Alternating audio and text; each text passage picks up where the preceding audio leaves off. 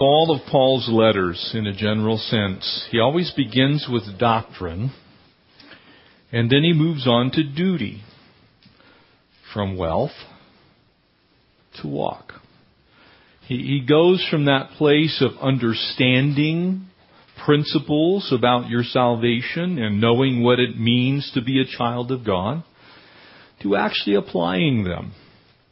He always takes us from that place of being hearers of the Word to being doers of the Word. And so as we transition from chapter 3 to chapter 4, we finished up, in essence, the doctrinal section. And now he moves to the application. And it's so important for us to remember that to simply read the Word of God without rightly interpreting it, which I said on Wednesday night, without observing what the text actually says and then applying it, leaves us wanting. There are a lot of people with biblical knowledge that are not saved. There are a lot of people who read their Bibles faithfully that do not have a relationship with the true and the living God. And really the difference is you can know the truth and not do the truth, not follow the truth. You can be a hearer, but not a doer. And so Paul now moves on from doctrine. Our riches to our responsibilities is another way, from that wealth to the walk. And he's going to bring out some points in the remainder of this wonderful book that I think are important. It's going to take us a while to finish this book because there's so much wealth that is now applied. And we're going to spend some time doing that. And I want you to prepare your hearts for that, because a lot of times people like to hear the love part, like last week. Amen? I had so many people go, oh, it's just I felt so loved and it was just wonderful. And as you were speaking, I was just going like I felt so accepted. But remember that you're accepted as the beloved. And to be one of the beloved puts you in the classification of needing to be what Scripture declares a Christian is. We act a certain way. We live a certain way. We are then children of the Lord Jesus Christ. We're not children of the world, or worse yet, children of the devil who just simply have some fire insurance so that you won't go to hell later. This is the part that we get to talk about the lordship of Jesus Christ. And it is immensely important that you keep those two things together, Savior and Lord. Because you can't claim one without the other. He can't be your Lord unless He's your Savior. But I would say to you, if He is your Savior, then He also, by necessity, must be your Lord. You got to have both. And that's why when people come to me and say, well, I don't believe in church, I say, well, you have a problem with what Scripture says, not what Jeff says. Well, I don't believe you have to live a certain way because I'm free in grace and God loves me. You probably have met people who've said something similar to you. You know, I don't really need to live that way because God's grace is so powerful and His love is so amazing that I can do whatever I want. I hate to tell you this, but Scripture does not agree with you. So if that's you and you think you can live any way you want, you're going to find out that that's not true. You're going to find out that there are very definite defining factors to the children of God. You see, good doctrine, we all love, we're saved by grace and through faith, and that not of ourselves. It's a gift of God. Amen? We all love, God is love. But sometimes that whole, do you not know that such were some of you? And then it lists the whole long laundry list of things that we're not supposed to be anymore. And you look at it and go, well, I like being those things.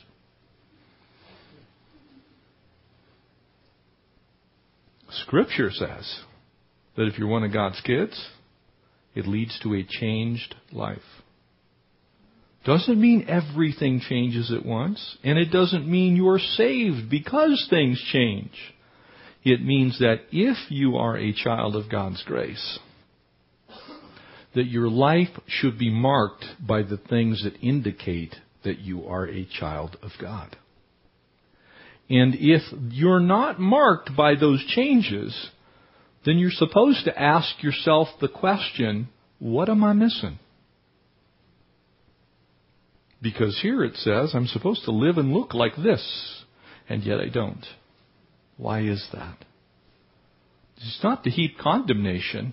It's to put a sense of realization on us. You were bought and paid for with the precious blood of Jesus Christ. Amen? We just celebrated communion. It was very expensive to buy you back. Same for me. There is no other name under heaven whereby men may be saved. Amen? Very plain statement. So if there's only one way, and then that one way declares that you ought to live your life in a certain way, how much do you think you need to live in that one way, that walk? That's the focus as we move forward. And it says here in verse 1, and again we'll read it quickly.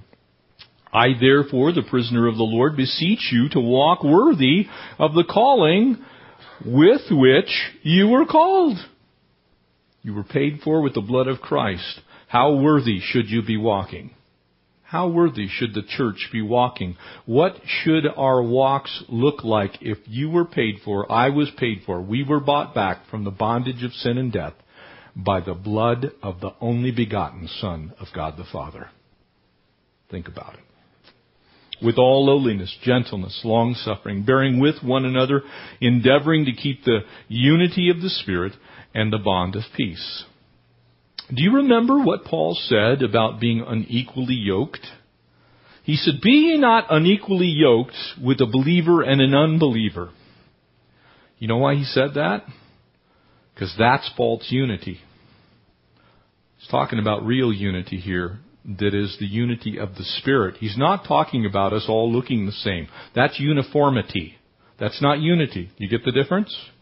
Uniformity is what Hitler had with the kids in Nazi Germany. They all wore the same uniform, their nice little brown shirts. They came out, they did the same walk. They all did the same salute. That's not what's being talked about here. The unity of the body of Christ allows for our absolute uniqueness to be used for one purpose and one purpose alone. The glory of God. That's what the church is for, to glorify God. It's not to glorify me. It's not to glorify us as a church. It's to glorify God. It's not to glorify Calvary Chapel. It's to glorify God. With all that we are, everything that we do. And so in these last 3 chapters, we're going to see several things in very, very vivid technicolor. That unity that we should have, the purity that we should have in our hearts, the harmony that we should have together, and finally, and most wonderfully, the victory that we all share in Christ. Amen? You see, what you learn, you're supposed to live. And I'm going to keep reminding you of this throughout the next few weeks. What you learn, you're supposed to live. It's supposed to translate into action. Let me help you understand this. I believe that most of you in this room are not flat earthers. You believe in the basic laws of physics, very specifically the law of gravity. Amen? Does anybody in here believe you're exempt from gravity? Good. Looking at you, I can tell you're all gravitationally attached to this earth, so I think you all have this picture well in hand. You believe in the law of gravity. That is the reason every morning you don't go out to that wonderful pine tree that we're blessed with here, climb up 80 feet and jump out believing you can fly. Why? You'll drop like a rock and splat on the ground. You believe in the law of physics, specifically that portion which says that if you do not apply force to something, it will continue in motion until it's acted upon. Well, you're being acted upon by the gravitational pull of this planet. It pulls you back down to this earth. So you believe in the laws of physics. Can I say to you that the laws that you're reading in your Bible are spiritual laws, and they are as exacting as the laws of physics, except in the spiritual realm? So whether you like what they say or not, because see, I'd like to be able to go up that tree and jump out and soar like an eagle. I don't know about you guys. That's something I've always wanted to do. When I get to heaven, I'm going to do it. So I'm waiting. But I would love to be able to do that, kind of flex my arms, and all of a sudden, I don't know whether wings pop out or whatever, but now I've got lift. You see, I'd like to be able to do that. But me liking that to happen does not make the law of gravity immune. Amen? So if I jump, I'm going to fall, I'm going to splat. Why do I tell you this? Because what your Bible says is truth. And because it's truth, you are obligated to keep it. And just because you don't like what it says, just because you'd like it to be different, just because you would hope, because it sounds kinder for it to be another way, it's still true. So you better act on it. Otherwise, you're going to find yourself jumping from the tree of alcohol, or the tree of a relationship, or the tree of stealing, or the tree of, and just go on and on and on and on and on, and talk about what Scripture says, hey, you're a child of God, you shouldn't be doing this. Because at the end of that jump into alcohol is a plunge to drunkenness which will cause you to splat. At the end of the drugs, the splat. At the end of homosexual behavior, the splat. At the end of fornication, the splat. You get the picture. You see, just because we don't like what it says doesn't mean it's not true. It is a spiritual law, and you were bought out of the world and into Christ, so you're going to find that God now has some things He would like you to do in a way He would like you to behave. And it's not up to us to go, well, I don't want to be unbitter. I like being bitter. Matter of fact, I'm the world's greatest hater. I have the gift of discouragement constantly. I'm able to discourage even the most encouraging person. I love being unloving. It just brings me so much joy. You know, I have met people that like being unloving. Matter of fact, I would say they love being unloving. It's like they want to push your buttons and twist everything to their advantage. Your Bible says you're not supposed to be like that. So if you are, if you're bitter and hateful and spiteful and unforgiving, you kind of need to figure out where that lordship is ending and do something to kind of fill in the gap spiritually. I've had people come to me and say, don't talk to me about doctrine. I just want to live my Christian life. You know, I love everybody. Your Bible says that's not right. You're to love everybody as Christ loves. And He loves us enough to correct us. We just read it in Proverbs. Says the same thing in the New Testament. You've been bought and paid for with a price. It does make a difference what you believe, because what you believe determines how you behave. Amen? You see, what I believe determines whether I go up in the tree and jump out or not. What I believe spiritually determines how I act. You see, if I believe bitterness is okay, then I live in bitterness. And it's not okay. It is as rottenness to your bones. It actually destroys you, is what Scripture says. Why am I telling you all this? Because the closer we walk to those things that Christ has declared by His Word that we ought to be as children of God, the more blessed we are. I don't say it. The Bible doesn't say it to put a burden on you. That was what the law did. The law placed a burden on people. The new covenant sets us free. But we've been set free to live as God's kids, not as the world lives. We're in it, not of it. Very different thing. We're to live for His glory. Basically, what the Lord says to us is, I've already blessed you. Those first 3 chapters of the book of Ephesians, we are blessed. Amen? We have tremendous riches in Christ. Jesus made it very clear. He who the Son has set free is free indeed. Completely, totally free. But just because you're free doesn't mean you're free to do what the old man used to do. You're not free to live like that anymore. You're free to change. And in the change, be blessed.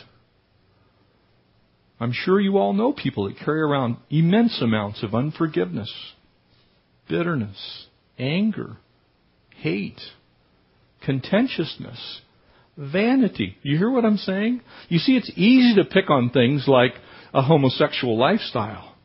But let's be fair. Let's be fair with our condemnation. Let's be equitable and just with decrying the things that God decries. He wants us to be forgivers because He forgave us. He wants us to be merciful because we've received mercy. You understand what I'm saying? It transforms your life. You don't just simply find out what's wrong with everybody else, because there's so much that we can work on ourselves that you can fully implement the command that Jesus has. Right after He's talking about judgment, He says, "Judge not, lest you in your same manner with which you judge others are judged yourself." You see, when I turn my eyes to me, there's plenty to work on. Amen? You ever notice that? It's a great equalizer. I may not struggle with the things that you struggle with. And you may not struggle with the things that I struggle with. But the fact of the matter is, we all need to do a better job at applying what we have learned and living what we love. You see, he's going to talk now really about what grace should do in our lives. We have it. It's a gift. It's free. But grace works. Grace causes us to be like He is. And in essence, God is building His body, His temple, His church, His bride. Yeah, you get what I'm saying? We're to be what He wants, not what we want. And that's why the world is so messed up today. When you look at the church in the world, the church is trying to please the world and not please God. The church is adapting to the culture instead of trying to affect the culture for Christ. We're wandering around going, well, how much? We need to be more relevant. No, we need to be more like Jesus. Amen? That's the truth. If the church were simply like Jesus, I think we'd win. The reason we're losing is the church is not being like Jesus. And that means a lot of things. That doesn't just mean ultra-loving. It means that supremely, of course. That's what we saw last week. But it also means that ultra-loving, compassion, tenderness, gentleness, meekness purchased us for a reason, for a price, and for work to go along with the things that we have inherited from Jesus. I want to remind you that unity, which is what he's really going to begin with here, comes from within. It doesn't come from without. It doesn't come by rules. You see, the law was a set of external rules, yeah? Everybody get that? When you look at the laws, here's this big long laundry list of things that you need to do and things that you need to be. That's not how grace works. Grace is an internal thing that changes the very nature of the person who's received it, so that we now go, oh, I now have the DNA of Christ instead of the DNA of the world. And so those things which are imprinted into me spiritually have changed. They've transformed. That's why Christians are miserable in sin. You ever notice that? If you ever have somebody in your life, or maybe you've been there and you know what God's Word says, but you don't want to do it because you like the sin. Jesus said, because men don't walk in it because they love the darkness more than they love the light. You see, when you begin to do that, you're absolutely miserable. Here's why. Because inside you've received Christ and you're not walking as a Christian. You're walking contrary to your new nature. So you're all messed up. You have conflict constantly. Everything bothers you. You don't have anything settled in your life. You don't know whether you're foot or horseback. You're just wandering through the world going, oh, I don't know. He wants you to know. He doesn't want us to simply look the same. He wants us to be the same. And that doesn't mean that we all look alike. That means that we all have the character and the nature of Christ. Notice some things here that we ought to have. Lowliness or humility. These are just simply spiritual graces. Is that not exactly the opposite of the way the world functions? Lowliness and humility? No, it's supposed to be narcissism and boisterousness. Yeah? Think about it. Think about how different these things are than the world. The world says, promote yourself. You don't even have to take tests anymore. You just go out and do your own thing, and then you lie about it, and you'll get ahead. It says humility. It says lowliness. It means that we put others first. It's exactly the opposite of what the world says. You got to grab and scratch and claw for absolutely everything. And if you knock a few people down in the process, that's okay because you'll get ahead. That's not from Jesus. It doesn't mean that we aren't excellent, by the way. It doesn't mean that we don't try really, really hard to be the absolute very best we can be at whatever we're doing. That also is a truth, but it's not a competing truth. It's a complementary truth. You see, we want to be excellent in Christ, but not at the expense of others. Get the picture? You can still be excellent. You just do it a different way than the world does.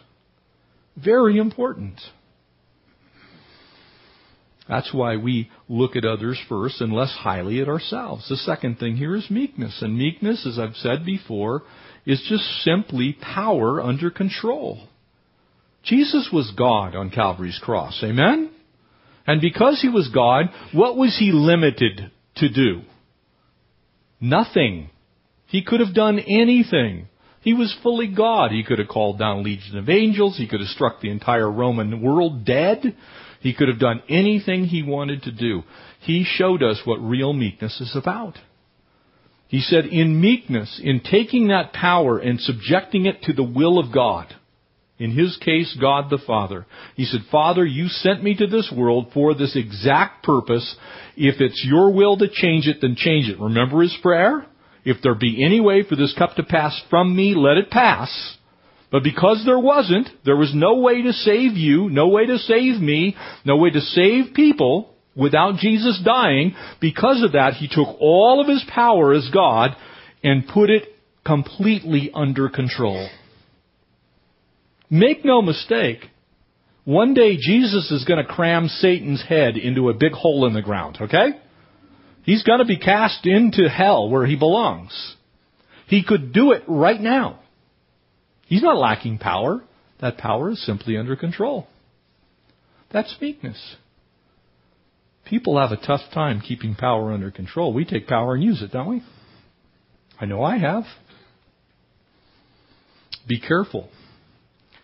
A third thing, and it's the one probably in this list that I personally detest the most. Long suffering. I'm not particularly fond of suffering in general, and I really don't like to do it for a long time. Think about it. And yet with God, it's been from the very moment that man took his first breath on this planet. He has been suffering long. And by the way, being kind while doing it, and merciful while doing it, and loving while doing it. Wouldn't have been how any of us would have probably handled the entire universe. We'd have been sitting in heaven, those knuckleheads, I'll make two more.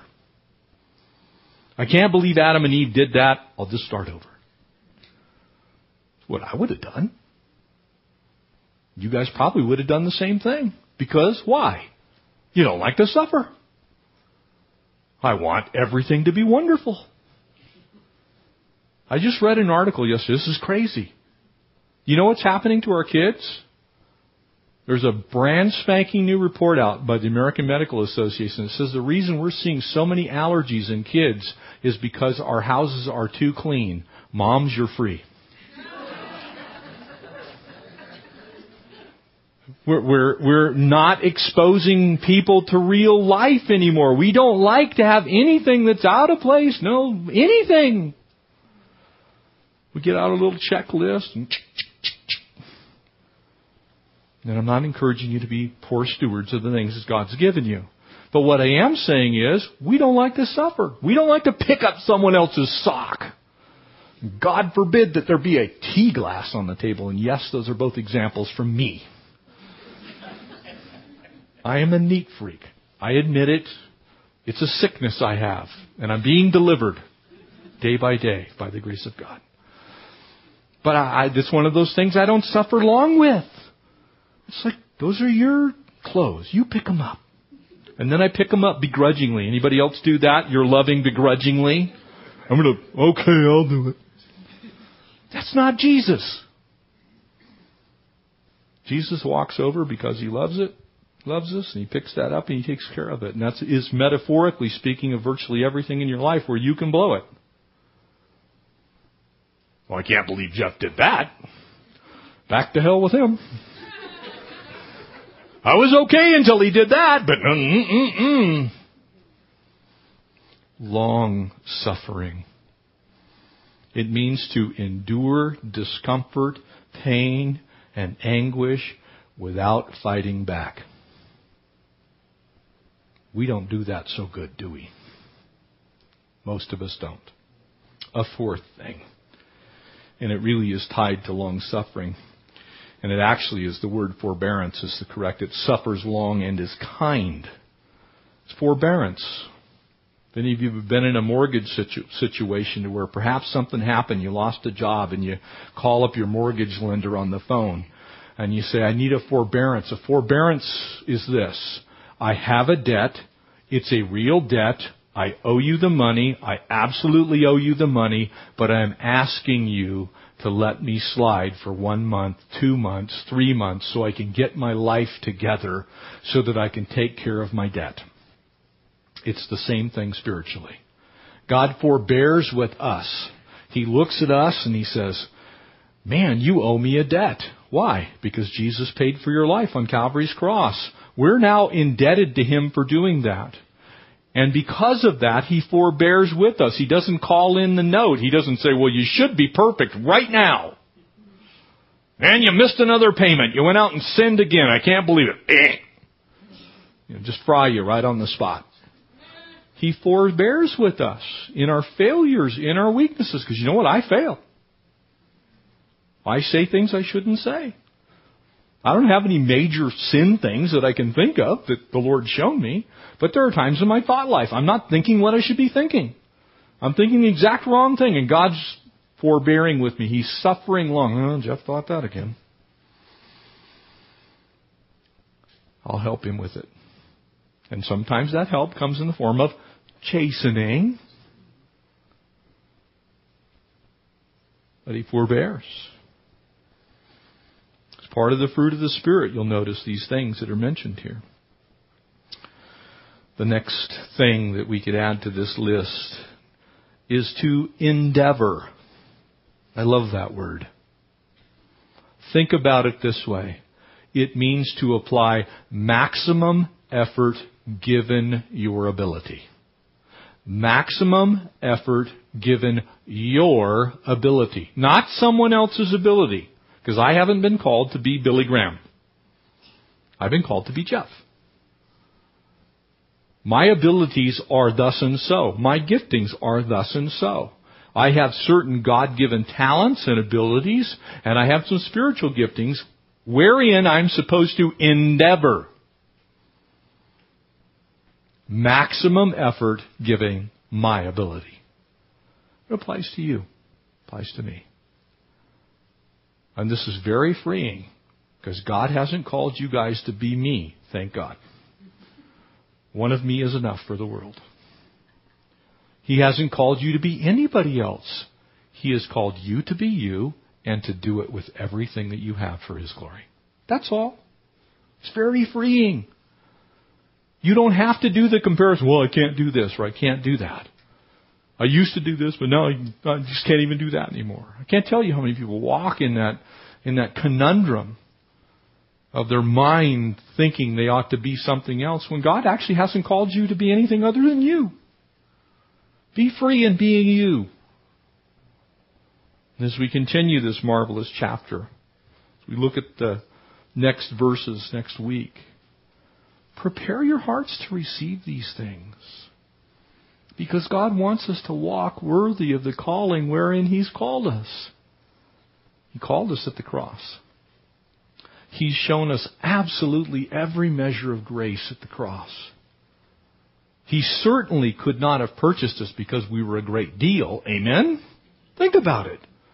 Some people look at it from that perspective.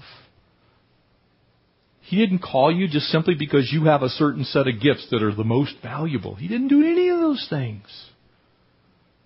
He loved you with an undying love before you ever took your first breath. Before you possessed any gifts of any kind. While you were still in your mother's womb, Jesus said, love them. Going to call them. So, that brings that final little tidbit from the first 3 verses here. Peace. A bond of peace. You see, when I see myself correctly, and I see others correctly, and I recognize that I need everybody else who's in this world, and strangely enough, y'all need me too. I play my part, you play your part. And as I prefer you more than me, and as we love one another as Christ has loved us, we have this wonderful thing that's the bond of peace. It draws us all together. Why? Because we're all in the same family. We all belong to one another. God's called each of us into that beautiful place. And so I want to encourage you, as you walk this week, as you talk this week, as you think this week, remember who bought you. Remember who paid for your life. Remember who loves you with an undying love. Remember what it is that we've been called to do to glorify God. And remember why it is that He doesn't take us home immediately once we get saved. Because He wants you to show the world what it's like to be one of His kids. Wherever you go, that's really your golden task as a child of God, is to live like a little Jesus so that the world would see Him and through Him be saved. Amen? Let's pray. Father God, this morning we are so grateful as we think on these wonderful characteristics that are really yours, Jesus, that you've given to us by grace and through faith. We pray that you would continue to transform us and cause us to be not conformed to this world, but transformed by the renewing of our minds. We thank you for the blood of the cross, for taking those stripes that healed us. And Lord, as we live our lives, as we spend our time this week endeavoring with everything that we have, Lord, to give you all, we pray that you would minister to us, that you would minister through us. And Lord, as people bump into us, we pray that they would see Jesus. We love you. We bless you. We praise you. We ask all this in the name of Jesus. Amen.